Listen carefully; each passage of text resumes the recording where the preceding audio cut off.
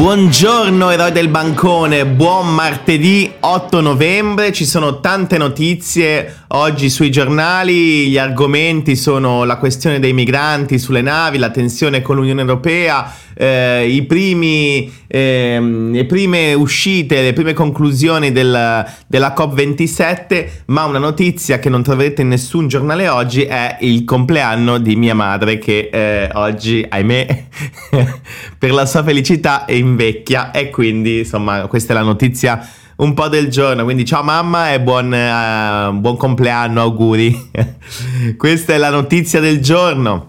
Quindi iniziamo subito con il Corriere della Sera e appunto come vi dicevo si apre con migranti, tensione sulle navi, 2 imbarcazioni non lasciano il porto di Catania anche se il governo ha intimato insomma di mollare gli ormeggi oggi entro mezzogiorno. A Reggio Calabria sbarcano tutti dalla Rise Above, protesta a bordo, 3 si gettano in mare, Roma e Unione Europea divise su asilo e accoglienza.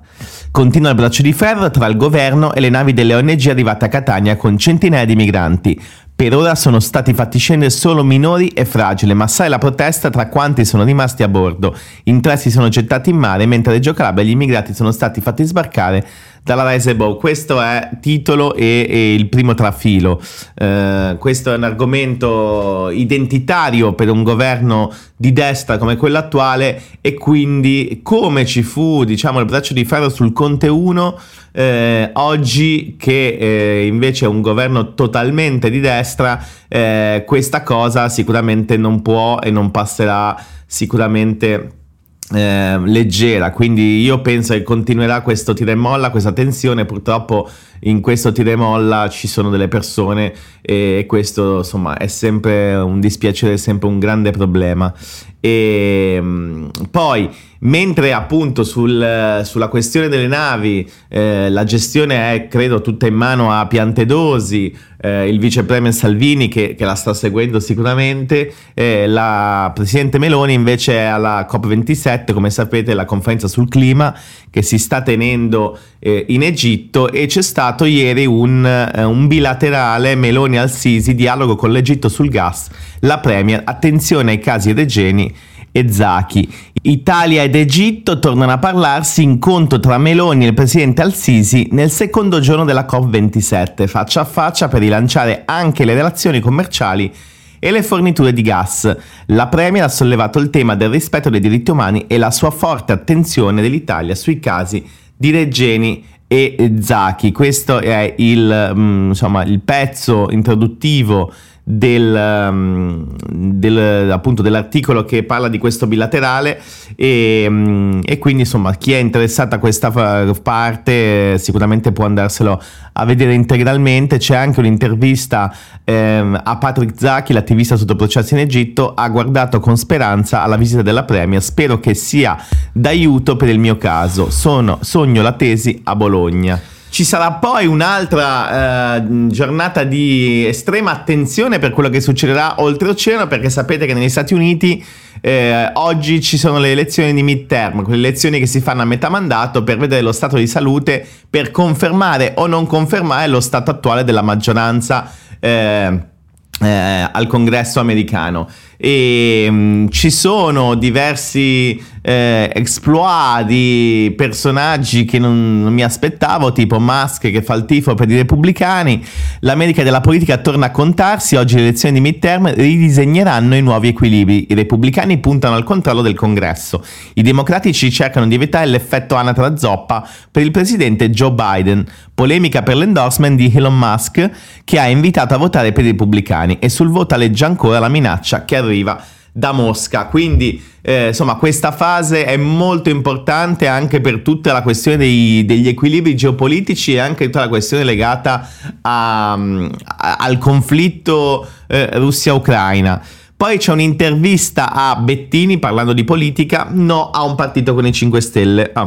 Questa me la devo leggere meglio perché Bettini invece è sempre stato, diciamo, quello che ha spinto di più il partito ad avvicinarsi ai 5 Stelle. Forse lui intende dire che non bisogna sciogliersi in un unico partito tra PD e M5S, ma mantenere comunque i due partiti. Questo dipende da tutto, anche dalla legge elettorale, perché se poi c'è una legge elettorale proporzionale, insomma, bisognerà capire appunto come gestire poi una legge elettorale.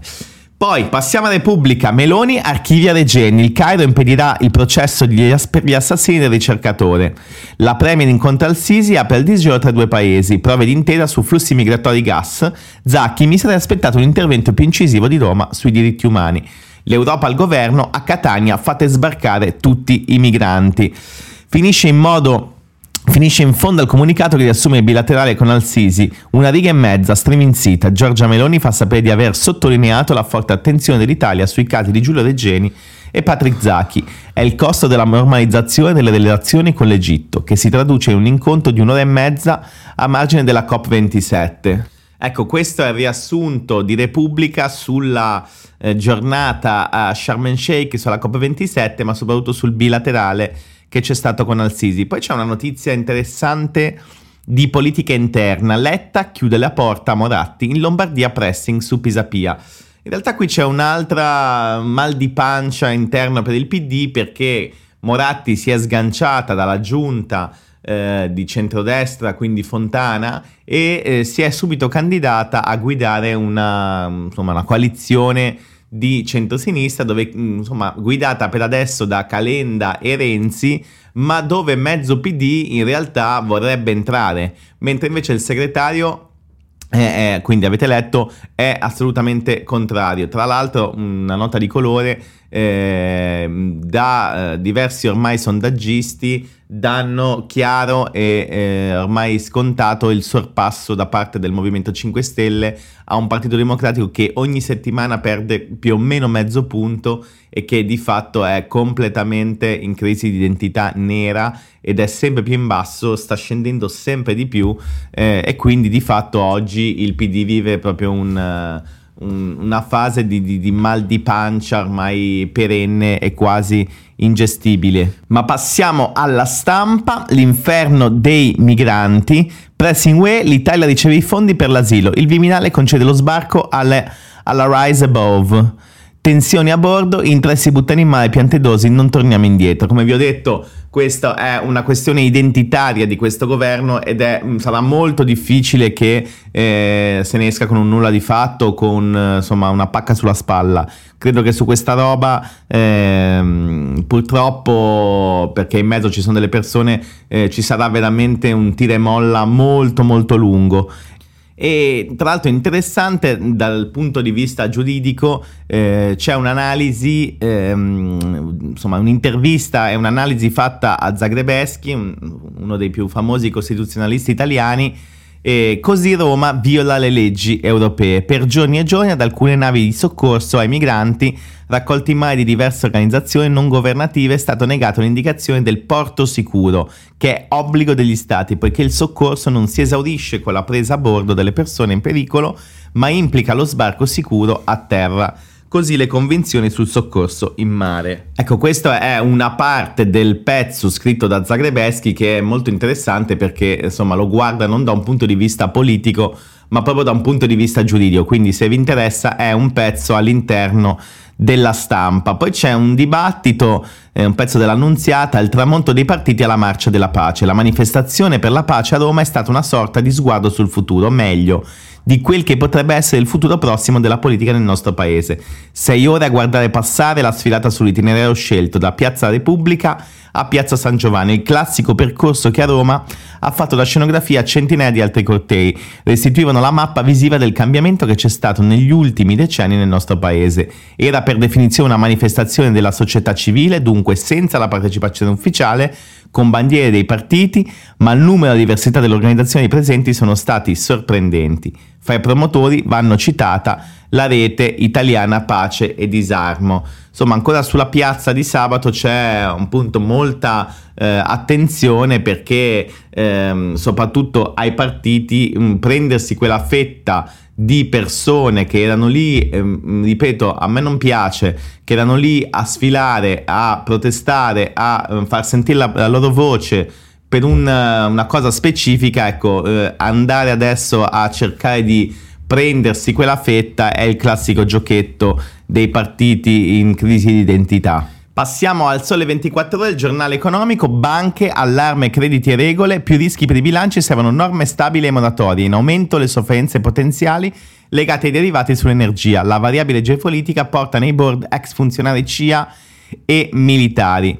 Poi c'è un'intervista a Breton, che è il commissario per il mercato unico, e dice: la UE prepara uno strumento comune per agevolare i finanziamenti. E questo sicuramente è un passaggio molto importante. Giorgetti all'Ecofin, Italia prudente, PNRR, oggi l'assegno UE da 21 miliardi. Ecco, continua ancora il versamento da parte dell'Unione su gli step del PNRR. Ecco, questo sarà l'anno in cui le opere dovranno cominciare e ci sarà molta attenzione sui tempi e soprattutto su come si farà gestire l'aumento inevitabile che c'è stato di tutte le materie prime e di tutte le questioni. Quindi sarà molto importante adesso capire come l'Unione Europea con i singoli stati sui singoli progetti troverà una soluzione.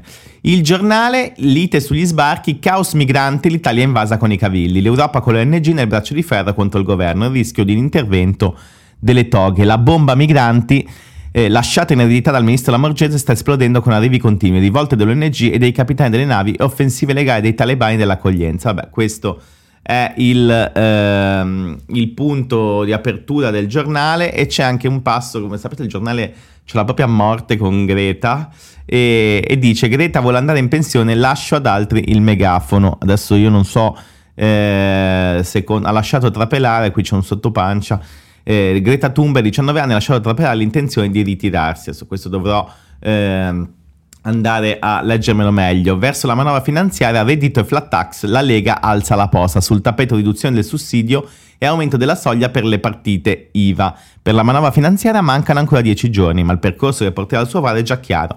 Una parte della maggioranza di governo, soprattutto all'interno della Lega, intende ad alzare la posta sulla questione già cavalcata in campagna elettorale. Un'altra componente che invece frena, raffredda, richiama la realtà dei numeri e dei pochi gradi di libertà del bilancio. Ecco, io già me la immagino, ci sarà la parte di Giorgetti che frena, visto che lui è a capo del MEF e vede le carte, e ci sarà la parte della Lega che è quella più barricadere, più populista, che invece vuole stravolgere tutto. Però alla fine sono sempre i numeri che contano. Libero, scontro sugli sbarchi, la sinistra scatena il circo degli immigrati, le ONG denunciano i ministri che fermano le navi, il PD e i giornali strillano, si ricordano i profughi solo quando governa la destra. E poi c'è un pezzo sulla Moratti che di fatto dice: dalle ruspe ai flirt con Letta, quando la Moratti dava la caccia ai clandestini e ai rom. Vabbè, vedete, non l'ha presa bene assolutamente Libero per quanto riguarda la candidatura, diciamo, nella parte di centrosinistra. Passiamo al Fatto Quotidiano, che d'altra parte fa la cosa opposta. Ma vi ricordate chi è la compagna Moratti? Sinistra di destra, Lombardia, mezzo PD vuole arrendersi alla berlusconiana. Una vita per le destre, disastri su università e RAI, danni contabili a Milano, guai sul Covid e riforma della sanità su misura per i privati. Ecco, invece il Fatto Quotidiano sta dicendo, mentre il Libero dice ma questa fa quella di sinistra ma in realtà di destra, e invece il Fatto Quotidiano questa è di destra e fa quella di sinistra. Ecco, quindi in realtà c'è questo diverso approccio da parte dei due giornali. Il Manifesto, il grido disperato delle navi, aiutateci, 249 migranti ancora bloccati nel porto di Catania.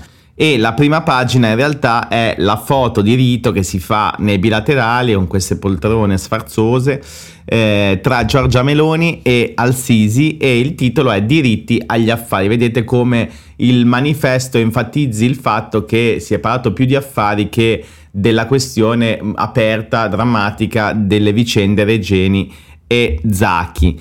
Passiamo a domani, alla COP27 sul clima, le trivelle e il gas del governo Meloni sono fuori posto. A Sharm el Sheikh il debutto sulla scena della diplomazia climatica della Premier, che vuole risolvere i problemi causati dal gas, estraendo altro gas. Il suo esecutivo abbraccia in pieno il modello fossile del presidente al-Sisi. Ecco, vedete, anche il domani critica le scelte e le discussioni che ha fatto Giorgia Meloni nel bilaterale, e poi c'è un pezzo ancora sulla piazza di sabato, sulla marcia della pace, sulla manifestazione che c'è stata sulla pace. Non riduciamo la piazza per la pace alla lite tra i partiti. Sì, perché adesso, come vi dicevo, adesso c'è la gara a far proprie quelle persone. C'è chi dice le ho portate io, c'è chi dice no, le ho portate io, questi sono il simbolo della nuova sinistra, no, questi devono essere la società civile. Insomma, queste lite ci sono perché adesso quei numeri di quella piazza fanno gola ai vari leader, soprattutto di centrosinistra, che vogliono intestarsi questa bella manifestazione. Questo è quanto delle prime pagine di oggi. Io vi saluto e vi lascio alla bat rassegna di domani. Ciao a tutti!